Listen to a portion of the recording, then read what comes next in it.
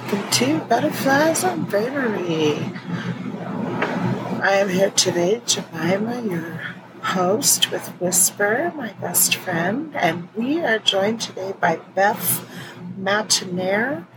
She is a trauma therapist that works with Dr. Janja Lalich, and just recently took their course called Raised in a Cult. And so we hope you enjoy our conversation today, and we're just going to jump right in. Those classes that you guys put together are absolutely phenomenal. In a way, it was a little bit soul-crushing. Just realizing all the things that we didn't get to experience developmentally. That part of it for me just crushed my soul. That one class where you explained all about the Erik Erikson's stages of development, because I realized we didn't have any of them.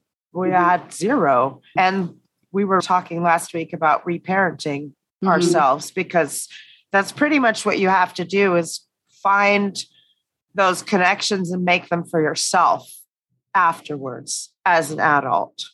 Yeah, I've worked with people around this, redoing those stages, going back and looking at, okay, what are the tasks? So if you're developing autonomy, what does that look like? Maybe that's having your own point of view, or just even on small things like I've talked about, like those little pieces of finding self by having opinions and making decisions about things. And I think you can go back through some of those stages and redo them.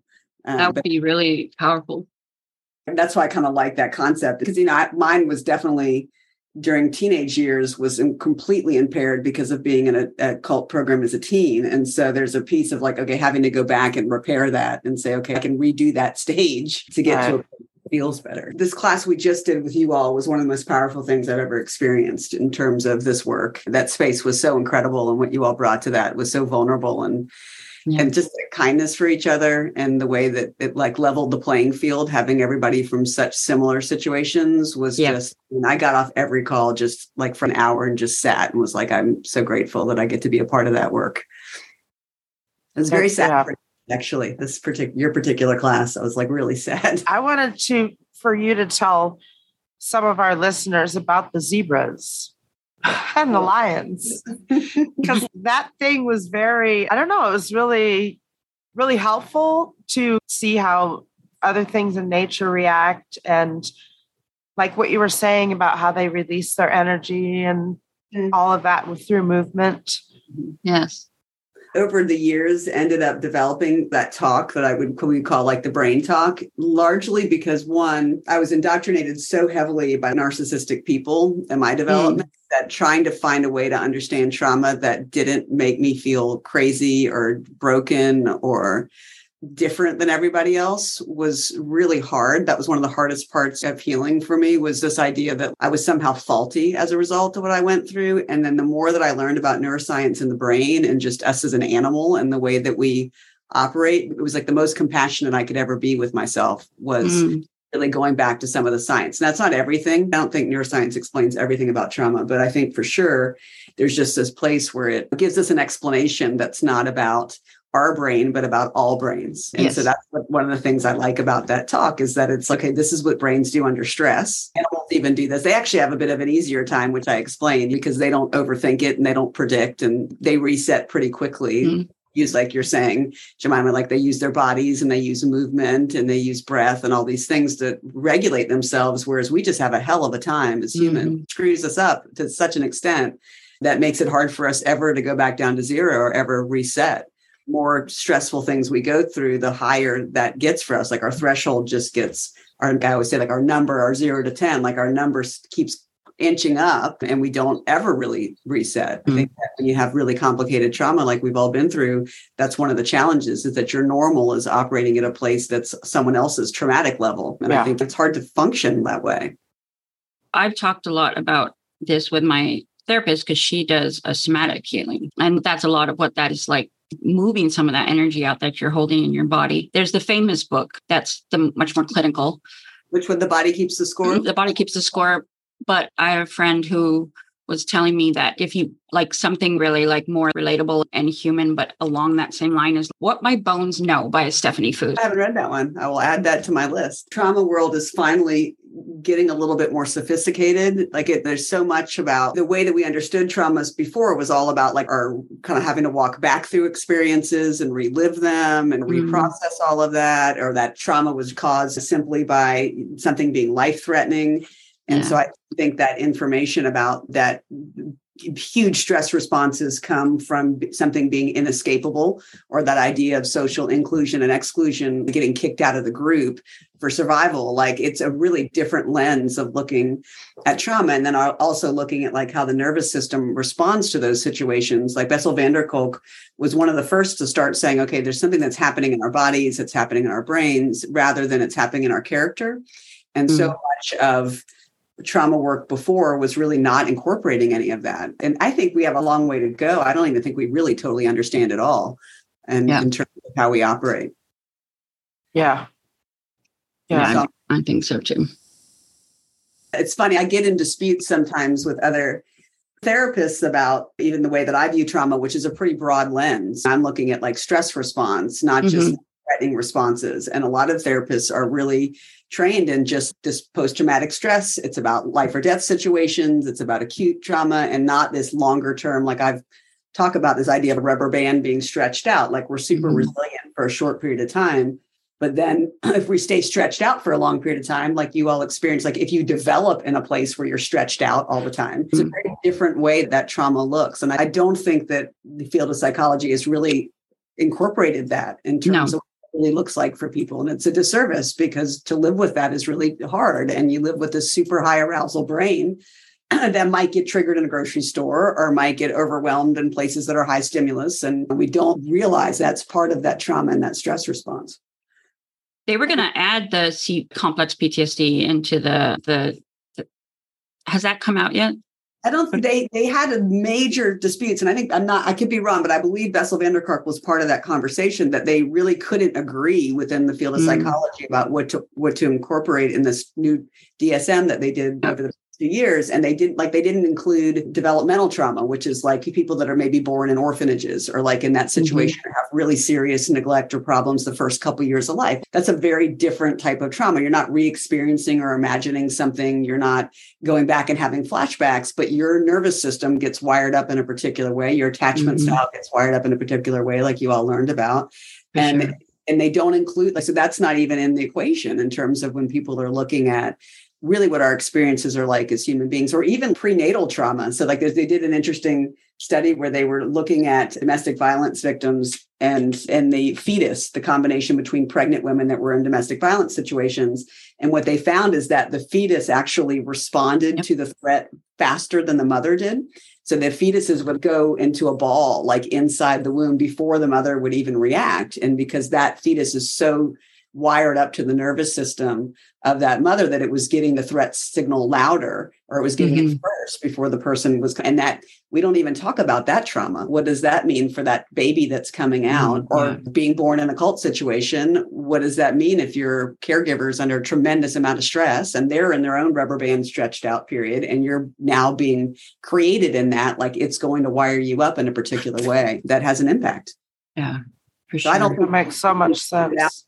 Yeah. So I don't think we figured out the nuance of really how we develop and what that stress response looks like for people over time.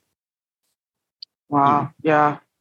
That makes so much sense, because so many of these kids are born with such high anxiety, and you're like, dude, what are you so freaked out about? But it's just wired into, like, I know my daughter suffers from extreme anxiety.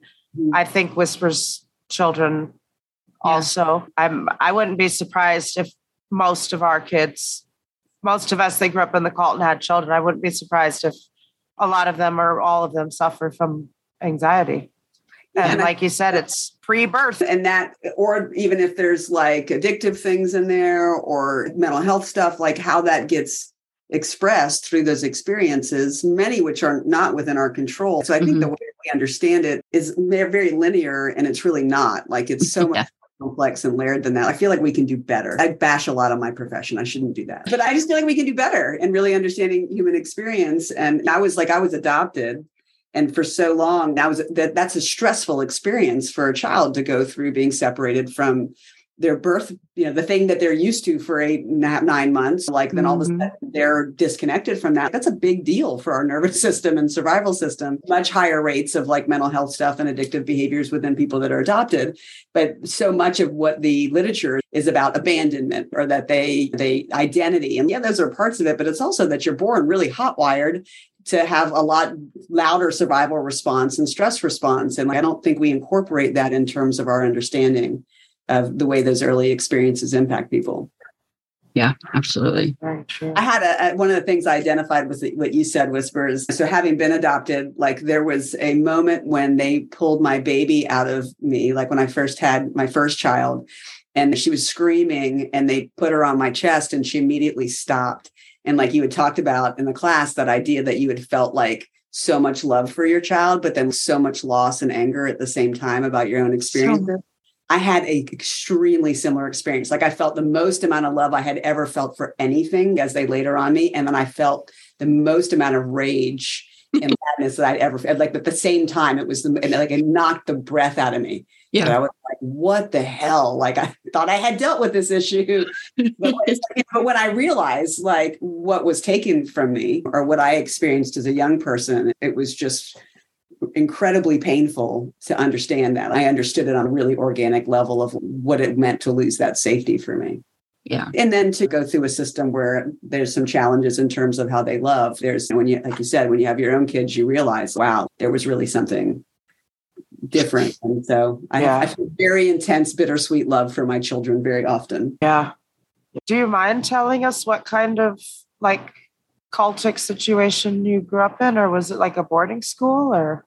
I was adopted and grew up in a family. I love them. Just a very different family than myself in terms of their connectedness or their sensitivity. Definitely some traits in there, narcissistic-based traits in my family. And I went through as a young person, I had a lot of loss and went through some experiences where I think I was like 14, 15, where I had been assaulted, like had two sexual assaults, and then had an additional experience with a close sort of family member, and all very consolidated within a short period of time. And so after that happened, like I really spun out, like I got really self-destructive. I got into drugs and alcohol, like I was self-harming, and I just completely reacted in this huge trauma response. Because of where I came from, it was very much like I was a bad kid. All of a sudden, like I was just this bad, disruptive kid, and I was troubled. So I was considered a troubled teenager. And rather than anybody recognizing that I was a traumatized teenager, they ended up sending me, I went to a couple different programs. I was in different boarding schools and wilderness programs and stuff, but I ended up going to a boarding school in California that was a Synanon-based program. So it came out of CEDU. So it was a birth of CEDU from that program. Actually started by one of the people that helped found CEDU. So it was a very isolated in the mountains, cultic-based systems that used attack. That the idea was to use attack therapy to tear people down to build them back up. So it was a lot of verbal aggression, a lot of crazy workshops, a lot of cultic structure stuff. And so I was in that program for about 2 years, and then got targeted by one of the cultic leaders, like main power leaders in that system, who's a narcissist.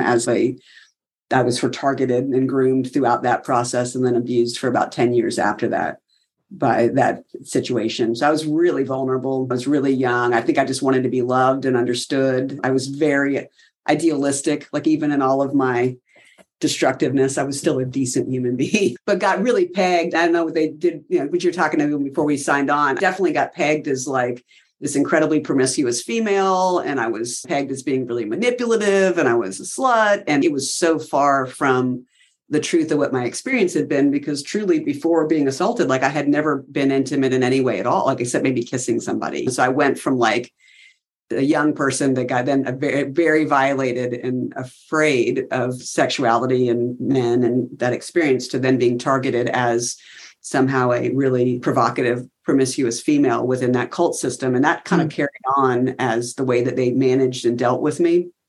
And that was really destructive just in terms of my development and understanding myself. I think I drank that Kool-Aid for a long time in that program because it's what I had to do. Now, there was certainly a point, and I've talked about this. I talk about this a little bit I did the podcast with Rachel Bernstein, but at one point when the grooming behavior like escalated with that person towards me, I ran away and I hiked. I mean, we were really isolated. So I hiked 50 miles in the woods. Whoa.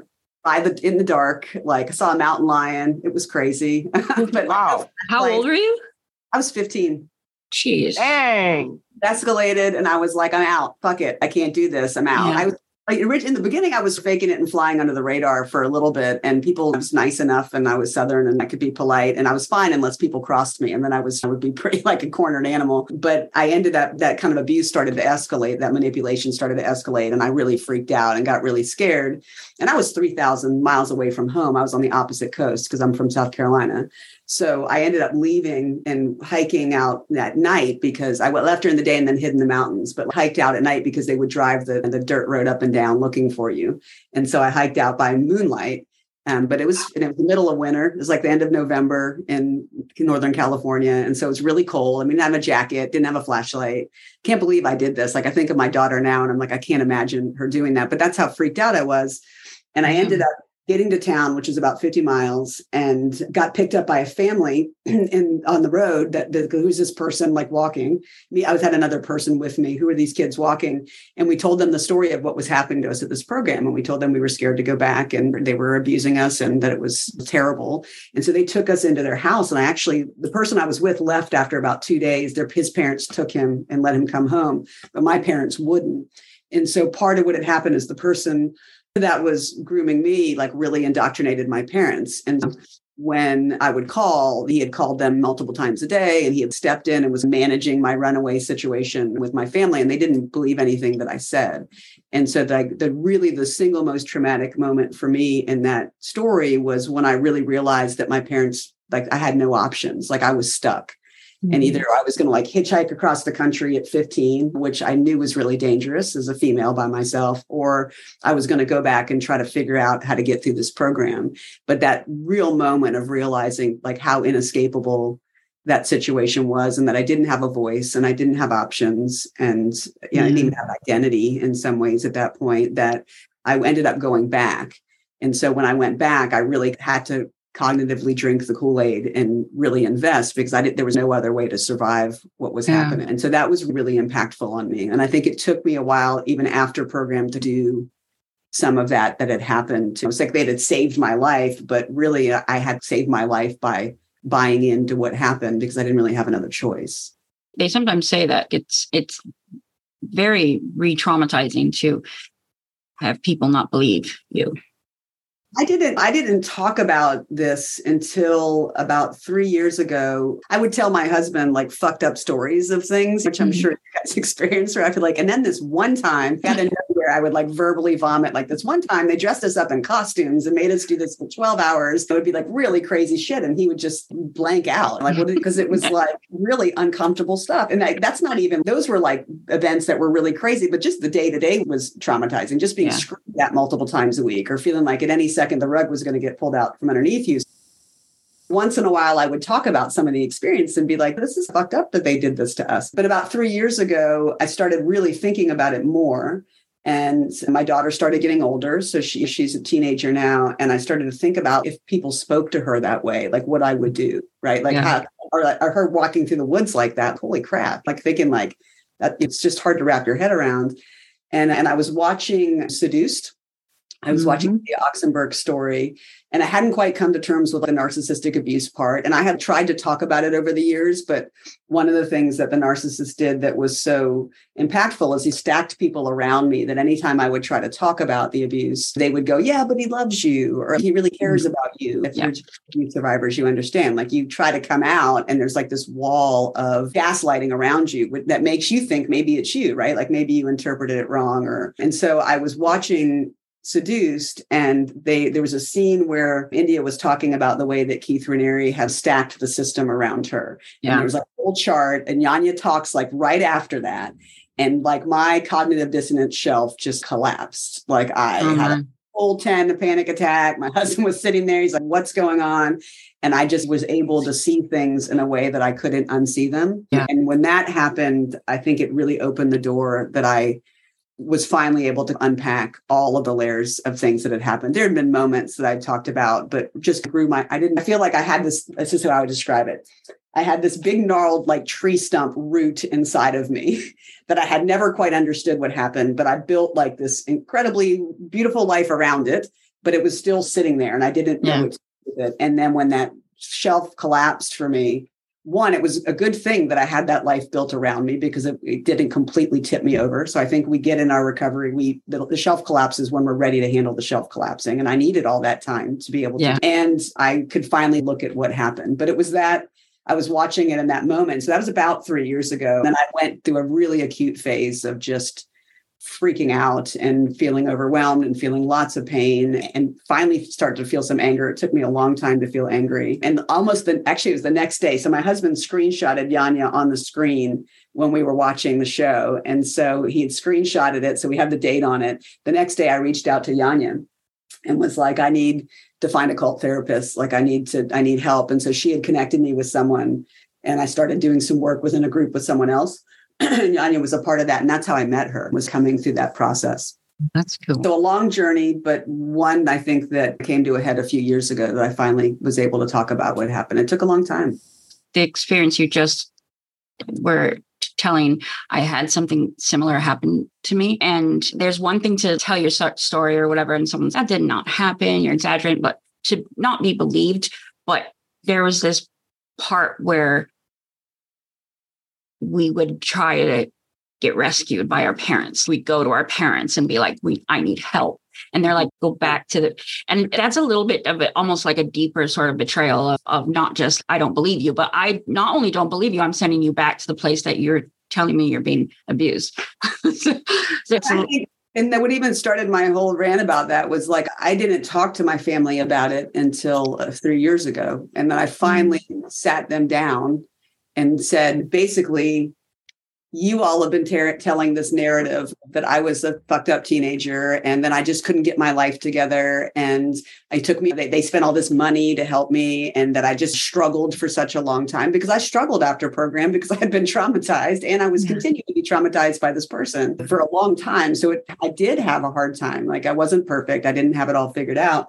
And I finally just said, I'm not willing to accept that narrative anymore. You need to understand the truth of what I went through and why it impacted me that way. And that I'm a survivor and I deserve respect. And I deserve for you to understand that like I fought my ass off to be able to get to the place that I am in my life, but it has been really hard. But it took me 30 years almost to be able to sit down and have that conversation and just say that I wasn't willing to accept the story that Beth was such a screw up or that I was such a troubled kid when there was so much trauma that had happened that had never been recognized. It's not even just the not rescuing me that was really painful. It was like not believing that I was a good person having a hard time. Yeah. Like it really not believing that I was a capable person that was fighting really hard. It was always this sort of like, she can't get it together. And that was really hurtful. And even sometimes there's comments that get made like, oh, remember when you were like such a bad teenager? And I just want to scream, screw you. I was just totally traumatized and like blindsided. I was doing my best. So I think there's just a part of me that kind of reached a limit with that I wasn't willing to have that story be told anymore in a different way. And how did your family react to that? In the initial conversation, they were actually very receptive in terms of, I had to be very direct and like, I need you to sit down and listen for 30 minutes without interrupting me. And I walked them through everything. I'd given them some podcasts and things to listen to and books to read about the troubled teen industry, and they haven't been able to do any of that. So there was a moment where they listened. And then I think there's a moment where they just put their own cognitive dissonance back up. And that's about where we are at this point. And I think they're capable of what they're capable of. Yeah. Thank God, I have like other humans in my life that do provide that validation. I don't know that I'll ever get it from them. Even some of the stuff that happened when I was younger, I don't know that I'll ever get this agreement that, yes, these things happen to you. There's very much that same story whisper, like, well, you're exaggerating. Maybe you misinterpreted. And it's, no, I know what happened. Like I didn't misinterpret someone trying to have sex with me. Like it was really pretty clear. But I think we come up against that phenomena or that experience a lot as survivors, especially of sexual abuse, that there's this place where it's just so painful for the people around you to accept their piece in that or to accept that happened, that they just deny that it happens. And I've dealt with that my whole life with different in my family, which is painful. Yeah. Painful.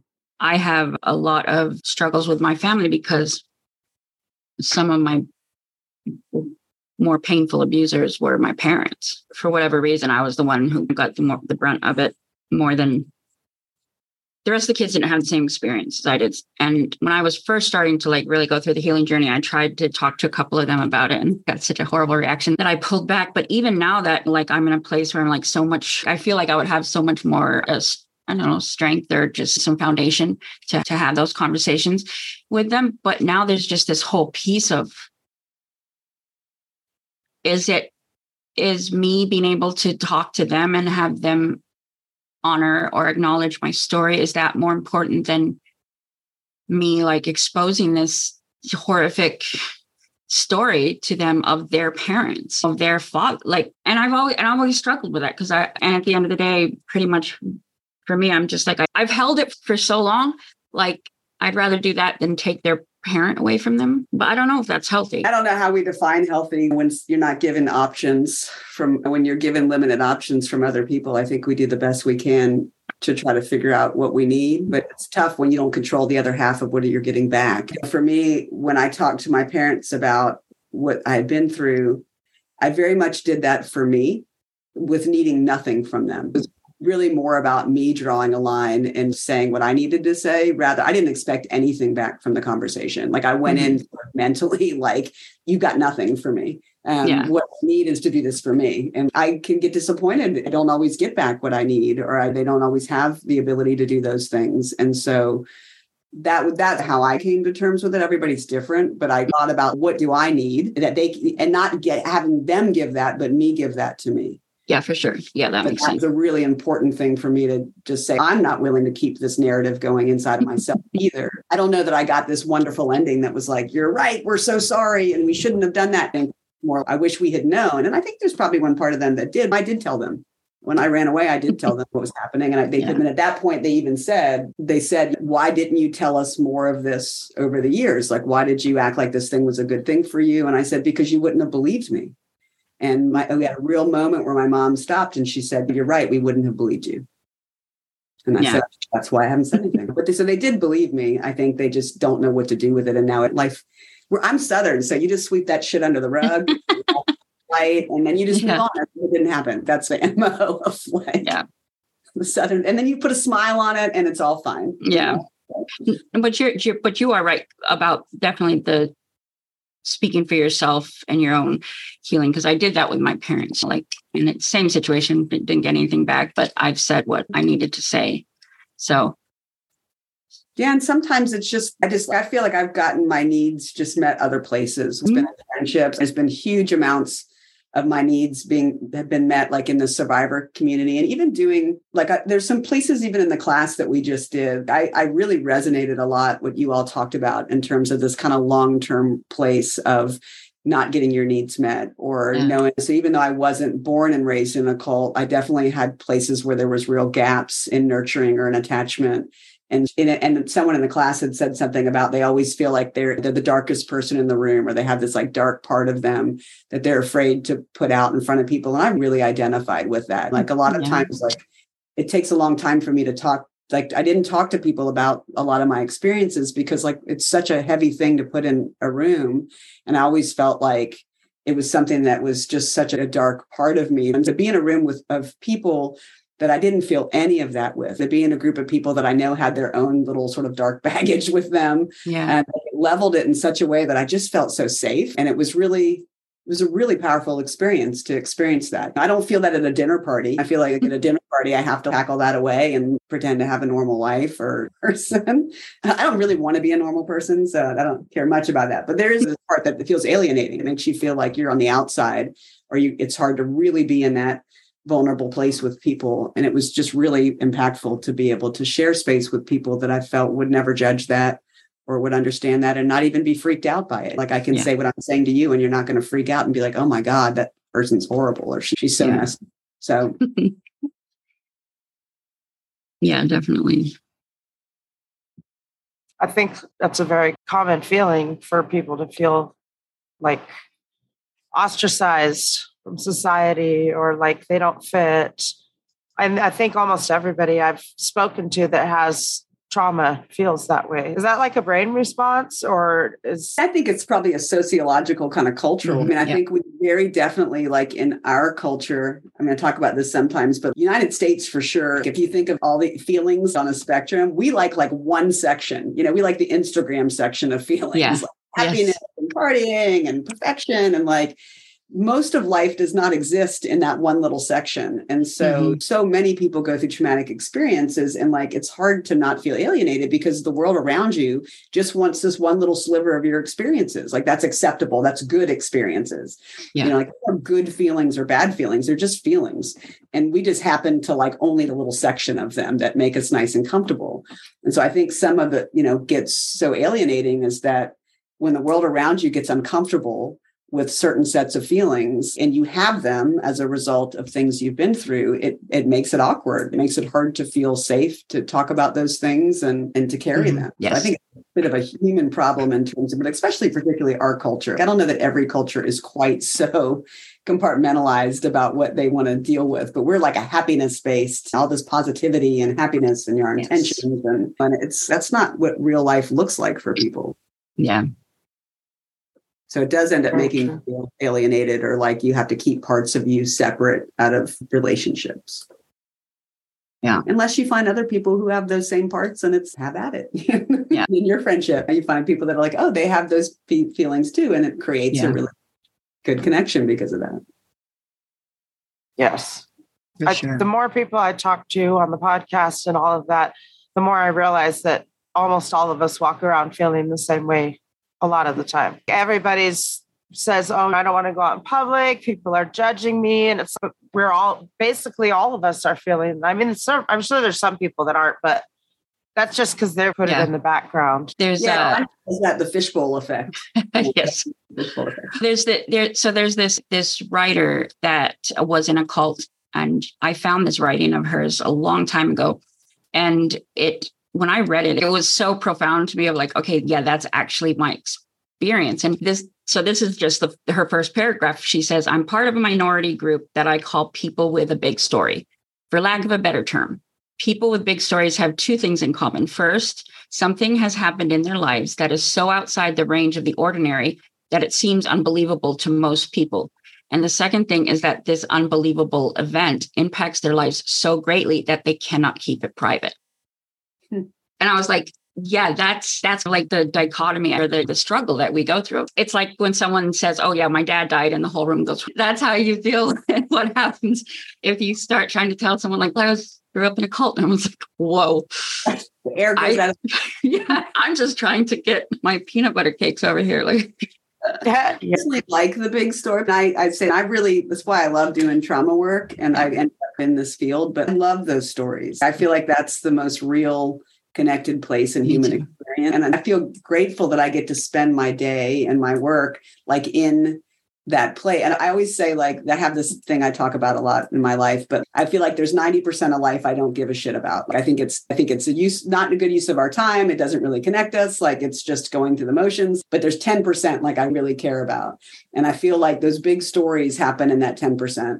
And so I feel grateful that I get to be in the 10% in the work that I do with people because it keeps me out of as much of the 90 as I can be. But it also then makes it weird to be at a dinner party because for sure, like I end up in the corner while someone's telling me about their father dying or having those kind of conversations where I'm talking about the work I do and all of a sudden, but I love that. I think that's some of the most real human connections and vulnerability that we have. So like in those vulnerable spaces where we're in that stuff, I do think it's, to me, that some of the most valuable things about being a human being. And I don't find it like, and people will ask sometimes, do you find it depressing to be a trauma therapist? And I'm like, no, like, I think some of the most incredible pieces of human beings that I've ever observed has been in like really intensive trauma work. And so it makes me hopeful, or it makes me just in awe of people doing that work, because I think we adapt, and how we adapt to trauma is, to me, incredibly fascinating, but it can be incredibly empowering for people. Some of those adaptations suck. They're painful and they don't feel good. So I don't think like trauma makes us better, but I don't think it necessarily makes us worse either. I think it just makes us adapt. So I find that in that adaptations, like a lot of that 10% that I think is really resilient and incredible in humans. So it's very hopeful work in a weird way.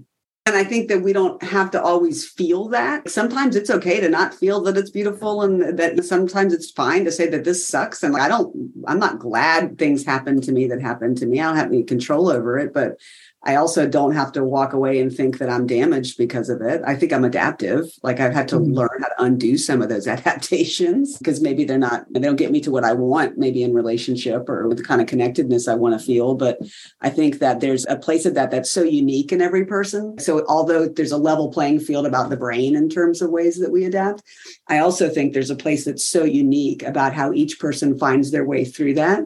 And I always am really interested.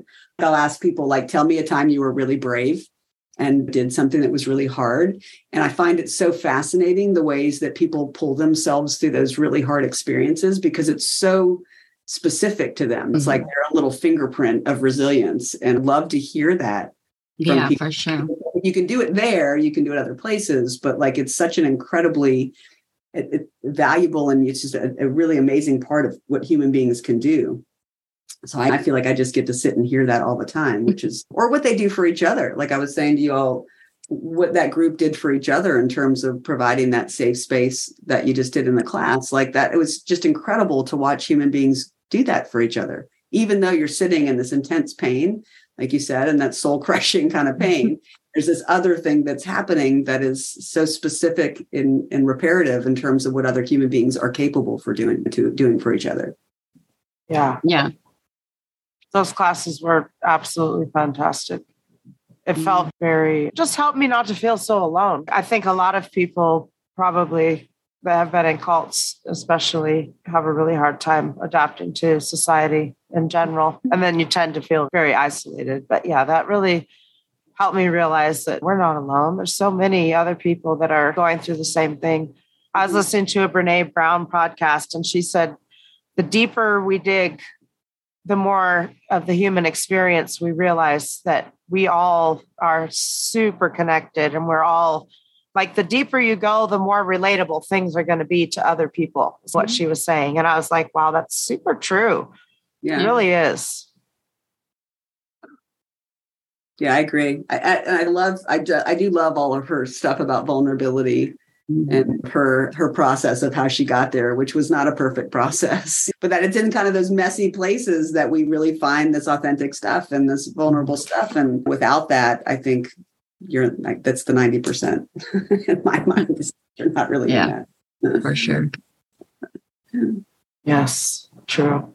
What other classes do you have? I took the Foundations of Recovery. That one was really good. The Raised in a Cult class for me was more, I felt more camaraderie in that one, a lot more. I felt like we had a lot more of a deeper experience. The Foundations of Recovery was really good, and I loved a lot of the stuff there, but that Raised in a Cult class was like, woo. So I know there's other courses on the Take Back Your Life recovery. There's one on relationships. Yeah, and we're looking at maybe redesigning a little bit of that. I think that one thing that really affirmed for me at the Raised In course that we just did is that it's really important for that course to continue. There's a place about that was community and camaraderie that was healing just in itself, so that it was important for the people born and raised in cults to have their own space. And I think that was like totally clear after that class. We're still going to do the Foundations of Recovery, but I think one of the things we talked about is maybe incorporating like the Healthy Relationships class into those classes a little bit more, maybe making them a little bit longer. So the feedback we always get is people wish the classes were longer, or that there was more of them. We struggled with some of that because we don't want to make it so cost prohibitive if we do a 10-week course. Just how do we do that? So that's what we're trying to investigate right now. Is there a way to maybe make the courses longer? I liked one of the things we did different in the Raised In class that we just did is we had more discussion. So originally when we started, we were doing more presentation style and just information because we really believe that psychoeducation is important to recovery. Like you need the information, you need the words for it, you need the terminology, the brain stuff is helpful, understanding different types of trauma, all that is a piece of that. And that education is empowering, that it's not just about somebody fixing you, but like you getting information that helps you deal with your own adaptations and understand what's happening to you. And so I think that what we're looking at doing is trying to make the classes a little bit longer and add more discussion and process time so that people can integrate the information, because it's a little bit of a fire hose of information coming at you. Yeah. Yeah. Maybe pause and give a little bit more time to integrate that. So that's been a work in progress. We've been doing these classes for a little bit over a year, with the idea that we were going to do them and learn and do them and learn and keep readjusting everything that we can. So we asked for feedback from all the classes, and we really listened. So we really trying to take that feedback, incorporate it. So I think we'll still be doing some version of that intro class, which is the foundations class, and the raised in class, and kind of keeping it a little bit longer. And then we've done a couple like one-off classes that we haven't decided what we're going to do next year. Like I taught a class on narcissism that I really liked. That was a shorter course specifically about recovery from narcissistic abuse. Yeah. And I do want to incorporate pieces of that in as well, because I think there's definitely, so if a cult is by extension narcissistic abuse, right? So you have a cult system based around a narcissist. Very similarly to the way people experience that in families or one-on-one narcissistic abuse, is you really do get that self-critical, self-shaming, self-hating, like tearing yourself down piece. And so I think that part of that narcissistic recovery that I feel pretty passionate about is helping people understand that part of their trauma response is because this part is abusing them all the time internally. There's a piece of them that's pretty emotionally abusive to themselves. And we learn how to do that, myself included, right? Like I'm terrible narcissistic abuser inside my head. And it triggered me a lot. I had to learn that part of what was keeping my brain so activated and triggering me all the time was that I was essentially being abused still. Like it was still happening inside my own head in the ways that I dealt with myself, or the ways that I spoke to myself, or the things that I would say to myself that I would never say to another person, expectations I placed on myself around perfectionism. So there's pieces of it I think are really important about narcissistic recovery for survivors to understand.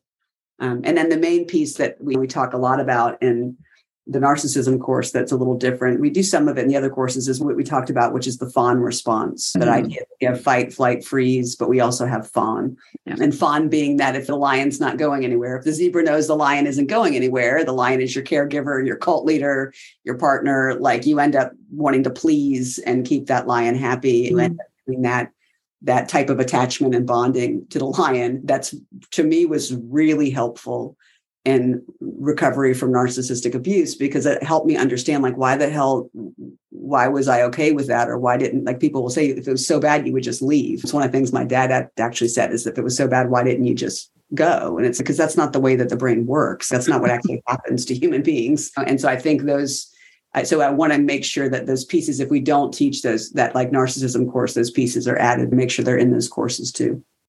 And then we did another one on forgiveness of self that was about moral injury, which is that idea of the type of trauma you go through when you've either done things that you feel shame about, or as part of a cult or the system, or what you've witnessed happening. So it's a very particular type of trauma around self-shame and self-loathing that has to do with kind of your morals being an extension of a narcissist, and that they get shifted because of that, and how we understand our behavior when that happens. So I think the plan is to take all of those pieces, put them in a longer class. We'll see. That would be great. That's Those are fantastic classes. I very highly recommend them to anybody that's been in a high coercion or cult associate like type situation, because sometimes you come out of it not even understanding yourself or not really knowing who you are, and then having to rebuild. But for me, finding out a lot of those things was very comforting, like the fight or flight response that you don't choose. To me, that was like, wait, what? Like, I thought I was choosing these things. And then to realize that it's just my brain reacting, and that I can actually stop it and do something, was like a huge turn on the light for me type of moment. I would say that I talk about one of the biggest impacts that I see from trauma from people is they lose not just trust in the world. It's not just about your trust in the world that's impacted, but about your trust in yourself.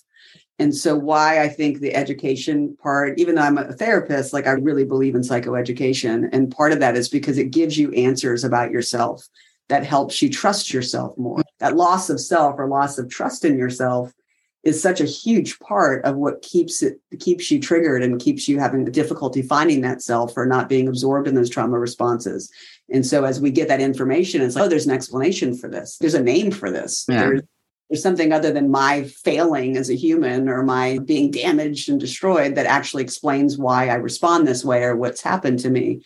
I think that helps give you that sense of self and trust back in yourself. Yeah. And that's paramount to healing, is learning to trust yourself. Yeah. And that's one of the reasons too, for me, that I'm pretty anti the whole manifesting. If you just imagine yourself healed, you're going to be healed thing, because all it's creating this state of victim blaming again. And it puts you in a place because your brain is responding in these ways and you're trying to unlearn it. And you're like, okay, obviously I'm off because I couldn't manifest my happiness or whatever it was. There's this writer, Jeff Brown, that I'm a super big fan of. And I remember reading one of the things he said was, stop telling everybody that that everybody has to be healed from trauma. There's going to be some people that's whatever happened to them was so profound that there's actually not a space for them to recover, but that's okay. And we can still love them in those spaces. When he said that, I was just like, oh my God, because so much of the message that we get, right, is fix yourself, do better, change better. When sometimes it's like, hey, it's okay to not be okay. Yeah, I think I look more towards understanding yourself, that understanding and figuring out how to interact with yourself after you've been through trauma. It's not about fixing it. Like it is, in my mind, this is just my opinion, but it is what it is. Like you adapt the way you adapt. And before you understand yourself and how you've adapted, the less you're like a passenger in that, so that you're not getting hijacked by it all the time. And I think that there's the place that I think we blame it. Again, that idea that we only want to feel good feelings. And unless we feel good feelings, then we're not healed. If you've had really significant loss and you've been exploited and people have harmed you, I don't know that you ever should feel good about that. It's not okay. It's not an experience that any human wants. So that you're supposed to somehow feel grateful for that or good about that, to me, is bullshit. Like I think it does make the victim feel like if they're not there and they still have pain or they still have this loss, that somehow they're doing something wrong. Yeah, and absolutely. I don't think there's anything wrong with that. I think we got to be able to have all those feelings. Now, we don't want to be in it all the time. Like it's hard to function in regular life if you're in that response so much or you're overwhelmed by it all the time. It's figuring out how to help yourself when that's happening. And I think so much of that is about like our relationships. I think like my view about therapy, I say this, I'm a therapist that like hates going to therapy, and I was traumatized in the therapy cult, essentially. So I'm not a huge fan of what happens in a lot of therapy, but I think that there's a place like when as a therapist, like it's my job to work myself out of a job. Like it's not my job to have someone come to me to do something for them. I can give them information. I can hold space and listen and be present and help them maybe frame things in a way that's more self-compassionate for them.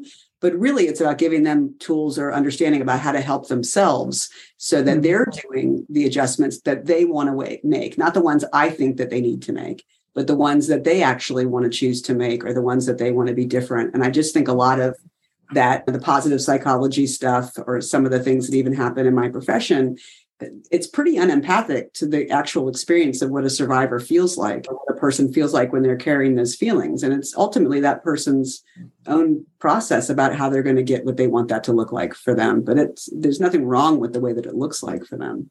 Yeah, absolutely. So I'm with you. I don't like people. Let's manifest happiness. And so it is so culty, though. It really is this idea. And if you're not doing it right, it's because you're failing and you're not working hard enough. It's like, maybe like I'm just experiencing trauma response because of painful, horrible things that happened to me. Exactly. You can understand from my story, like it's also that idea that we call teenagers troubled, like they're bad kids or they're like troubled teenagers. It's like, no, they're traumatized teenagers. And to call them troubled rather than look at maybe there's a reason why someone's struggling with that, like that, I feel like it just misses the point of what's happening with people. Yeah. Yes. So awful. Very true. I agree with you, though. The more you understand yourself, the more you can help yourself. The more I figure out about why I am the way I am and all of that, the psychoeducational stuff makes a huge difference. Like information is a huge tool in your fight for sanity. Yeah, and I think even part of my real belief about that personally is I don't like going to therapy because I don't like the expectation that I'm supposed to trust someone to be in my vulnerable space when that space has been exploited so badly. But that doesn't mean that somebody can't help me or that it can't be helpful. But I don't like that there's this expectation that walking through the door, you're supposed to be vulnerable in a particular way that isn't really safe, especially if you've been exploited. You don't know who you're walking through a door with. Like I tell people, like, you don't have to trust me. I don't expect that from you walking. Even in a class, like we tell you all, like you take it or leave it. Listen to the information that we're providing. If it's something useful to you, if you think it's something useful, take it and use it for yourself. If you don't, let it go. You're not doing anything wrong. Like you get to pick and choose like a buffet. You get to pick and choose what you think is going to help you in that understanding of yourself. And I don't think we do a lot of empowerment based help in that way. We do a lot of kind of relying on expertise of others or someone else controlling that process. And so I really believe that it should be an equal space where you're getting information and you get to choose what you want to do with that. And it's part of why I've walked in the therapist's office and they've treated me in a way that like, if I disagree with them, that I'm being resistant, I'm out. I'm like, that's not fair. I'm not doing that. You know what I mean? Like, I'll take or leave what I think is going to be useful, but and I'm not being resistant. I'm actually trying to take care of myself and figure out my own way through it rather than somebody telling me what I'm supposed to do. Yeah, absolutely. It's just funny that I became a therapist, but I try to be pretty in that one.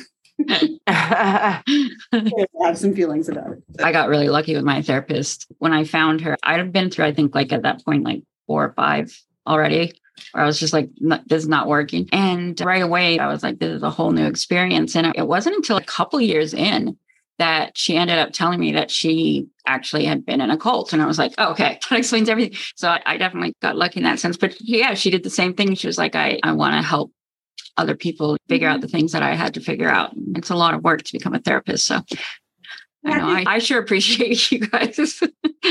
I think that there's a place where, like, when you're really working with complicated kind of nuanced trauma, like you just have to be pretty power aware. There's a power dynamic that happens in the room. And if somebody has been through being really exploited or traumatized in that complex kind of way, like that's something you feel, right? And I'm not perfect. Like I've absolutely run over people's lines with that before. And I've done things that out of my own fear or like anxiety that might make me control someone else's space or have a reaction, like a knee-jerk reaction to that. So by no means am I like the perfect therapist or teacher or anything. But I think that piece of somebody really being aware of like how you're sharing that space with someone about that. What makes somebody feel safe is your awareness of yourself, right? Your ability to make a mistake, your ability to own your mistakes, your ability to not be the expert, your ability to be collaborative with your client. When I'm working with people about how do you do that kind of trauma work, it's really about your awareness of power and your awareness of relationship with that person. And some people are just naturally better at that. So if your therapist had been through a cult experience, she's naturally going to be better at that because she's going to be empathetic to what it feels like to you on the other side of the room. Yeah. And I don't know that that's ingrained to everybody that becomes a clinician. That is something that is part of who you are and how you relate to people. And I tell people when we talk about finding a therapist, how you feel with your therapist is really important. If something doesn't feel right to you, or you don't agree with something, or you challenge the suggestion and they treat you like you're being resistant, you need to pay attention to how you feel with that person. That's what you're feeling is, am I safe in relationship? And are they aware of themselves in relationship to me? Are they having empathy for my experience? And when we go through the kind of situations that we've been through, our radar for that is like a superpower. We feel that 100%. And we may feel if I don't like that person, I didn't like that, and something felt off. But there's a real reason why it feels off. That's not about being pathological. It's about that you're super sensitive to it, which is a good thing. Yeah. Yeah. A lot of times I think the problem is that because we've been through trauma, we assume that it's because we're defective that's happening, or we assume it's because we're overreacting or we're making a big deal about something. And I just tell people, like, listen to your radar and your gut about it. If something doesn't feel right, there's a good reason for that. It's not because you've had trauma. It's maybe because you're sensitive because you've had trauma, but that's still indicating something there that doesn't feel right to you, or to talk to someone about it. So if somebody does something in therapy and you don't like it and you tell them and they listen and they go, oh my God, I'm so sorry. I shouldn't have done that. Like I wasn't aware of that. And I didn't mean to hurt you that way, but I won't do it again. Okay. Then you're in a good working space. But if they're not that way, then that's not a safe space. And I just hear horror stories from people all the time. Laura Tucker talks about it on her podcast as shit therapists. But experience, there's so many cult survivors that go into treatment and like these egregious, like Janja and I hear it all the time, just really egregious things that happen where people just go, that's no big deal. It seemed like it really helped your life. Or let's talk about your mom and dad. And they just skip over it, or they want to know about like the intricacies of exploitation, like if their own curiosity, like which is just so unsafe for people. Yeah. Or they think they want you as a case study or something. Yeah. Yeah. And then it's like tinkering your pain for their own interest. It's like documentary rather than doing work with you. So I think people have had a lot of experiences that don't feel good. Yeah. That happened to me twice. Did it? What happened? Yep. 2 different therapists. I just went to them and I got absolutely zero therapy. It was just what happened next. Oh, and then what happened? But they just wanted to hear my salacious story. It was just, that was it. I did need to talk and tell my story, but I was like in a really bad place when I first went to therapy, where I was like trying to kill myself and all that, and ended up in the crazy house for a minute and then got out because that made it worse. Like that, being in an institution like that made me feel like I was back in the cult and I couldn't do anything. Just like freaking out. Because we had to have scheduled meals, and then they'd like lock me in my room at night, and I'm like, oh, this isn't working. Yeah. So I begged to be let out. They didn't want to let me out because I was highly suicidal. So they let me out, but it was only like my friend and my husband had to sign, they're going to watch me and blah, blah, blah. And I was under like suicide watch for a couple of weeks after that. Yeah. And then that's when I started going to the therapist, and she just was so shocked by my story. She's like, I've never heard of anything like this, because they're just used to dealing with people that are like mostly abusive parents or abusive partners or things like that. Not like I grew up in a sex cult. Yeah. And then the second therapist, almost every time I met her, she'd be like, I learned so much from you every time I talk to you. And I'm sitting there going, I thought I was, but wait, what's going on here? You're okay. That's great. I'm supposed to be lying. I don't really feel like I learned that much, but she did. Well, I think in some ways, like in the spaces that we tell our stories, depending on where you are emotionally, like sometimes retelling our stories can re-traumatize us. And that's a process, like understanding, like one of the things we teach about, like that post-cult adjustment, like understanding that you have to regulate your nervous system and kind of take care of those practical needs and get yourself some stability before you launch into let's go through every detail of every painful moment. If somebody doesn't know that, they talk about it sometimes within some of the trauma therapists like Bessel van der Kolk and those guys, they talk about like the door is hot, don't open it. You know what I mean? And sometimes therapists, like they want to go to the hottest door and open it and tell me that piece. And it's like, well, if you don't have all that stability around you, like it's really destabilizes you in a way that you start to spin out or you start to feel really unsafe. And not the point. So even just giving you information about, okay, we'll get there, but we got to build up some of these skills around you, or we got to make sure you have these practical things handled, especially for people coming out of cults or people that were born and raised in, and they're just coming into adulthood. Like the practical stuff is really important. The safety, security, housing, sustaining yourself, how you're going to live, all of that is really, it's not therapy stuff. It's really important. Yeah, absolutely. The foundation that everything sits on. And I think that piece, sometimes people miss that because they're going through the trauma without remembering what's happening. I call it, and I do work with people, I call it the crocodile closest to the boat. That's my method, which is now like, what's actually the thing that's going to tip you over first before going to these other these other ones may be really large. They may look really scary, but they're actually like far enough away from the boat that we have to deal with. And it's funny. So I work at a drug and alcohol treatment center. Like I do trauma work. I've been creating this trauma program with the drug and alcohol treatment center here, our substance use disorder center here, which is really about creating non-coercive treatment for people in recovery. So there's a lot of culty base in the recovery world that is not empowering and is very coercive. And so I've gotten involved in the center that really wants to do something different. It's called Lantana Recovery. Great place. Anyway, but we talk about, okay, addiction is probably the crocodile that's in the boat. So we'll deal with that first. The next crocodile, we need to figure out what's our next place. And so that method to me is how I frame it. And sometimes that's even kind of your life when you're triggered, right? What's the thing closest to the boat right now? What's tipping the boat over? Deal with that first, absolutely, rather than trying to go back to the thing that's immediately triggering you. So it might be, okay, overtired. I haven't eaten. I'm stressed out. I am in a loud place that I need to get some stimulus reduced. That's what's the most immediate thing to deal with before I go deal with this other thing that's causing me a problem. Yeah. Very smart. Yeah, definitely. Absolutely. And I sure did spiral out after that. Right after that is when I started using meth, and I was drinking from morning till night. And yeah, it was not a good situation. How many people, so even in this treatment center that I'm working in, like how much trauma is related to what's going on, that there's so many people that have really complex trauma that they're maybe in a program for substance use disorder because they've gotten to a place that they have to do something about their recovery because the crocodile's in the boat. But like that, just even trying to bring awareness to like how much it's not just the acute trauma people. You know, there's some people that are coming in with maybe like acute trauma, like car accidents or that kind of PTSD stuff. But there's a lot of people that we work with that it's really more of that longer term, stretched out, definitely abuse survivors. I teach a class. I teach the brain talk and some trauma and attachment stuff there too.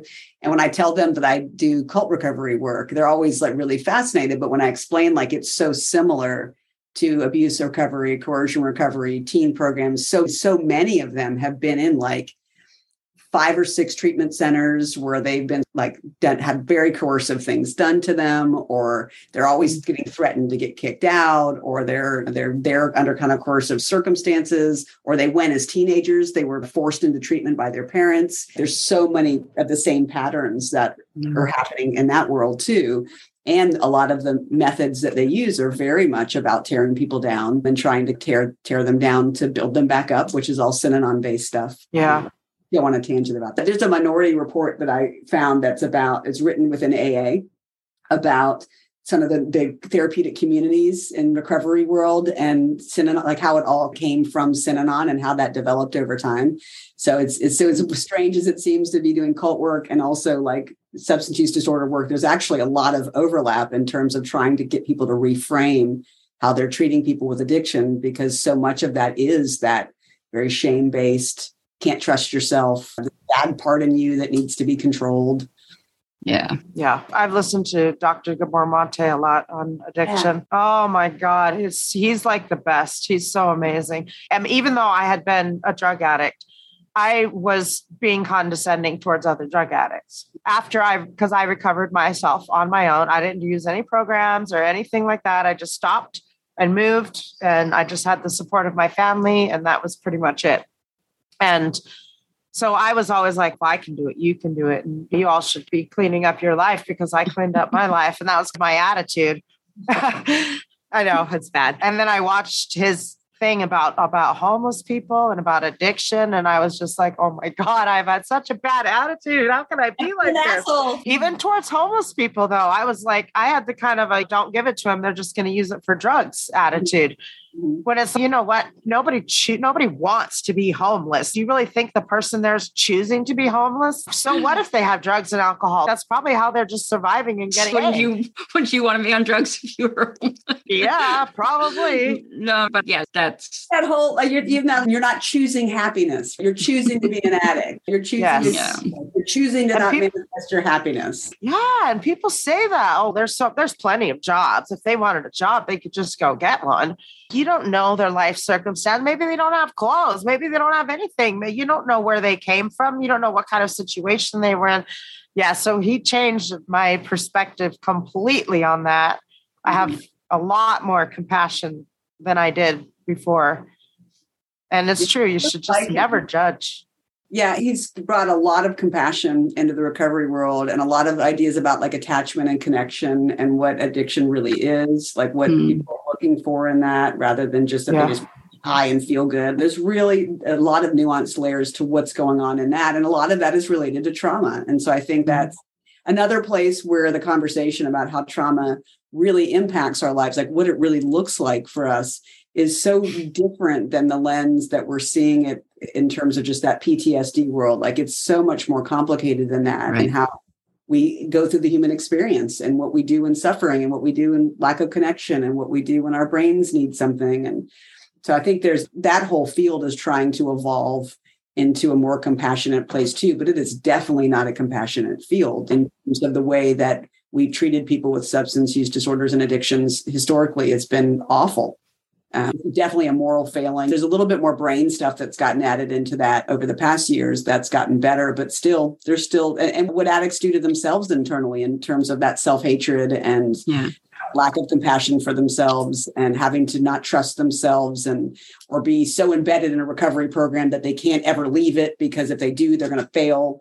So there's very much those elements of, I think AA is very helpful for people in early recovery. But what do you do 10 years in? Do you still have to go to 4 meetings a week? Like, at what point are you able to say, I understand myself enough that I can manage what's going on with me? I think that there's not a lot of people in cult recovery for sure have a tough time going into AA-based programs because there's so much of that structure and system. And there's places that go those places that feel very familiar. And I think that can be really hard for people in cult recovery to get sober because whether it's going stuck in treatment somewhere, being treated in a particular way, or being in a system like AA, that all of it is really triggering. That's one of the steps that they say is I have to acknowledge I'm powerless against my addiction. I don't want to feel like I want to feel empowered, not powerless. So we have really difficult places in our culture for people to be able to find healing from addiction. It's interesting too, if you read the big book in AA, like it's actually pretty empowering. Like the message that was written, so much of how it's applied is the part that ends up feeling very culty or unsafe or disempowering. Yeah. So the ways that humans apply those concepts look very different than if you just read the word on the page. The word on the page actually makes some good sense. But how that gets applied in these little sponsor clusters or in the way that looks in community for people ends up being something that could eventually people struggle with staying in that the longer they're in it, because either you're 100% devoted to that and you're like a devotee and you have to give service back. And that's a big part of your life and your recovery, or you're like not in it. And now you're doing something bad, like you've gone against the system. And I think that can be really confusing, especially for people in coercive situations, to try to buy into any of that, because it does feel like you're giving up so much of your autonomy or so much of your empowerment, which you really need to keep. So if you're in recovery or you're emotionally with trauma and with coercion and abuse, you need to keep that autonomy and identity. It's hard to give that powerlessness up to anything when you've fought so hard to get it. Yeah. Very true. Yeah. I quit alcohol by myself too. And pills. I cycled through all the drugs and alcohol and cigarettes, and I did quit all of them, though. I call myself the queen of quits because I've quit like 8 addictions. Very good intrinsic map around how to quit something. Your little unique fingerprint of resilience is obviously very good about quitting something. Yeah, I believe that I got myself into it. I can get myself out of it, right? No. Yeah, everybody's different with that. There's so many factors that make it complicated about why that's different for every person. It's fascinating to watch these people that I'm working with as they find their own way through recovery. It's really interesting to watch how different it is for every person. There's not one right way, but it's finding that personal way that you do it. So whatever you found as you figured that out about yourself, like that's your way that you did it. Yeah. And it doesn't necessarily mean that somebody else could do it that way. So I think what we've been trying to do is help people understand their own process for that and provide a model that is really empowering for them, that they can learn about themselves and trust themselves and figure out their own path in that. And it's different. It's unique. That's why that's why I got involved, that I thought was interesting. Yeah. Yeah. Sure. I mean, even timing plays a factor. Like what someone can do 6 months from now would be different what they're doing today. Like timing has a lot to do with it too. And you never know where someone is on that process. Like I talk a lot with the staff that I work with there, but we always want the outcome to be a certain thing. We want people to get sober and stay sober, but that's not always where they are in that process. But the process itself is really valuable, and how someone treats you during that process, what you learn about yourself, like all of that adds up. But like you said, 6 months from now, they may be able to do that, but they can't do it right now. So as those pieces evolve, I think we get so black and white, or we get that moralistic kind of failure, that all or nothing sort of thing, that we forget that everybody has their process. Like you're even saying, Jemima, you like this idea that you get into a cycle and you figure out how to get yourself out of the cycle. That cycle is part of your process. We're just I think, so quick to judge in it, when I think there's probably some value for it in most of it. Yeah. Yes. It's hard not to judge, but you have to realize that everybody's different and it's going to be different for everybody. Humans are by nature very judgy. Mhm. Yeah, we judge things we're afraid of. That's why I really like some of the sociology stuff. I think it's so amazing what Janja brings to the table is just that human behavior part of like how we behave in groups and how we behave with power and how we behave with things we're afraid of. It's a fascinating piece even of our own recoveries to understand that and understand how humans behave rather than sort of something being completely right or wrong in terms of what someone's doing. Certainly there are things that are wrong. I'm not going to give any gray area to a cult leader. Like they got nothing for them. But that the rest of us, as we get influenced by stuff, it does get gray because we're impacted by these human behaviors and sort of social systems that have a big impact on the way that we adapt and interact. Right. Absolutely. Good stuff. Thank you so much, Beth. It's amazing. Yeah. Thank you so much for coming and joining us. Intense. Yeah. I have a tendency to be intense. I get a little impassioned by these things. That's good. Yeah, we do too. Yeah. Yes. Healing is never linear, right? Yep. Never. No. It would be great if it was, but maybe not. I don't know. It's never linear. And I think there's never one right way to do it. That's why it's kind of even like telling my story about how I process things over the years. I don't know that everybody has their own process. I don't think there's ever a right or one or a bad one. It's just how you come to terms with that as a person. I don't know that I've ever gotten to a place where I think I have everything figured out. And even if I have moments where I think I've got some things figured out, it's a temporary state. And there's always something new that crops up. So yeah, I try to enjoy the process and learn from it and not get too hung up on what that looks like. Yes. Enjoying the process is a huge part of it. I had like there's some destination I reach and I'm like, oh, now I'm there and everything feels okay. I thought I would. I don't like even becoming an adult. I don't know if you all feel like an adult, but I still am a marveling. I'm like 47 years old. I'm like, what am I supposed to feel like at 47 years old? Like I thought I would feel different. Like I thought I would be like totally secure in the adulting world. And I'm still like, I don't really want to adult much. And no. It feels like I'm like 14. So I thought I would reach some place that would go away, but it doesn't really go away. Yes, I agree on that. I love meeting. It's great to meet adults that like Janja is a good example. I could talk a lot about Janja, but like that are just their own human. And so there's no way that's supposed to look at 76 years old. Like she just is who she is. And so I don't know if you ever get this sense that it's all figured out and understood and complete. It's an ongoing process always. For sure. I so appreciate you all like being a part of that, letting us be part of that process and helping other people in their process as well. Oh, yeah. You guys have been wonderful. Yeah, it's amazing. I very highly recommend that. Weren't raised in a cult course to anybody that was raised in a cult or a high coercion or high control situation because the effects on your psyche are very similar. Very similar. Yeah, for sure. And I'm hoping that there can start being more things that we can do, even just helping with the scholarships for it and stuff. Because, Yeah. And anything we're always open to survivors working with us and doing things to help and be part of what we're doing. Like I think it could be really helpful for people. Like you all are great. Like I think what you all are doing with your podcast and what you bring into the world is incredible and impactful and powerful. So we're always open to partnering and collaborating together because it takes so many of us. Like no one's going to be the one expert on anything. So I think that we certainly are open to that and would love to stay connected with you. And oh yeah, absolutely. Yes, for sure. We're down. For sure. Awesome. Thank you so much, Beth. You're so amazing. Yeah. Thank you for taking your time with us. And I'm sure our listeners are going to love listening to your beautiful brightness. I'm going to try to not go into a little like panic mode of, oh my God, I disclosed all that stuff about myself. It's just funny. I think it's a survivor reaction. I would wonder how many of your other guests have that reaction. But you get talking about this and I'm like, oh, and then this happened and this happened. And then it's like every time I do a podcast, I get off and I'm like, holy shit. I just totally just put all that out. in the world, which is empowering, but also terrifying at the same time. Yeah, I read a chapter for a collaborative book that's going to come out, and I spent about 2 weeks like completely panicking after I sent it in finally.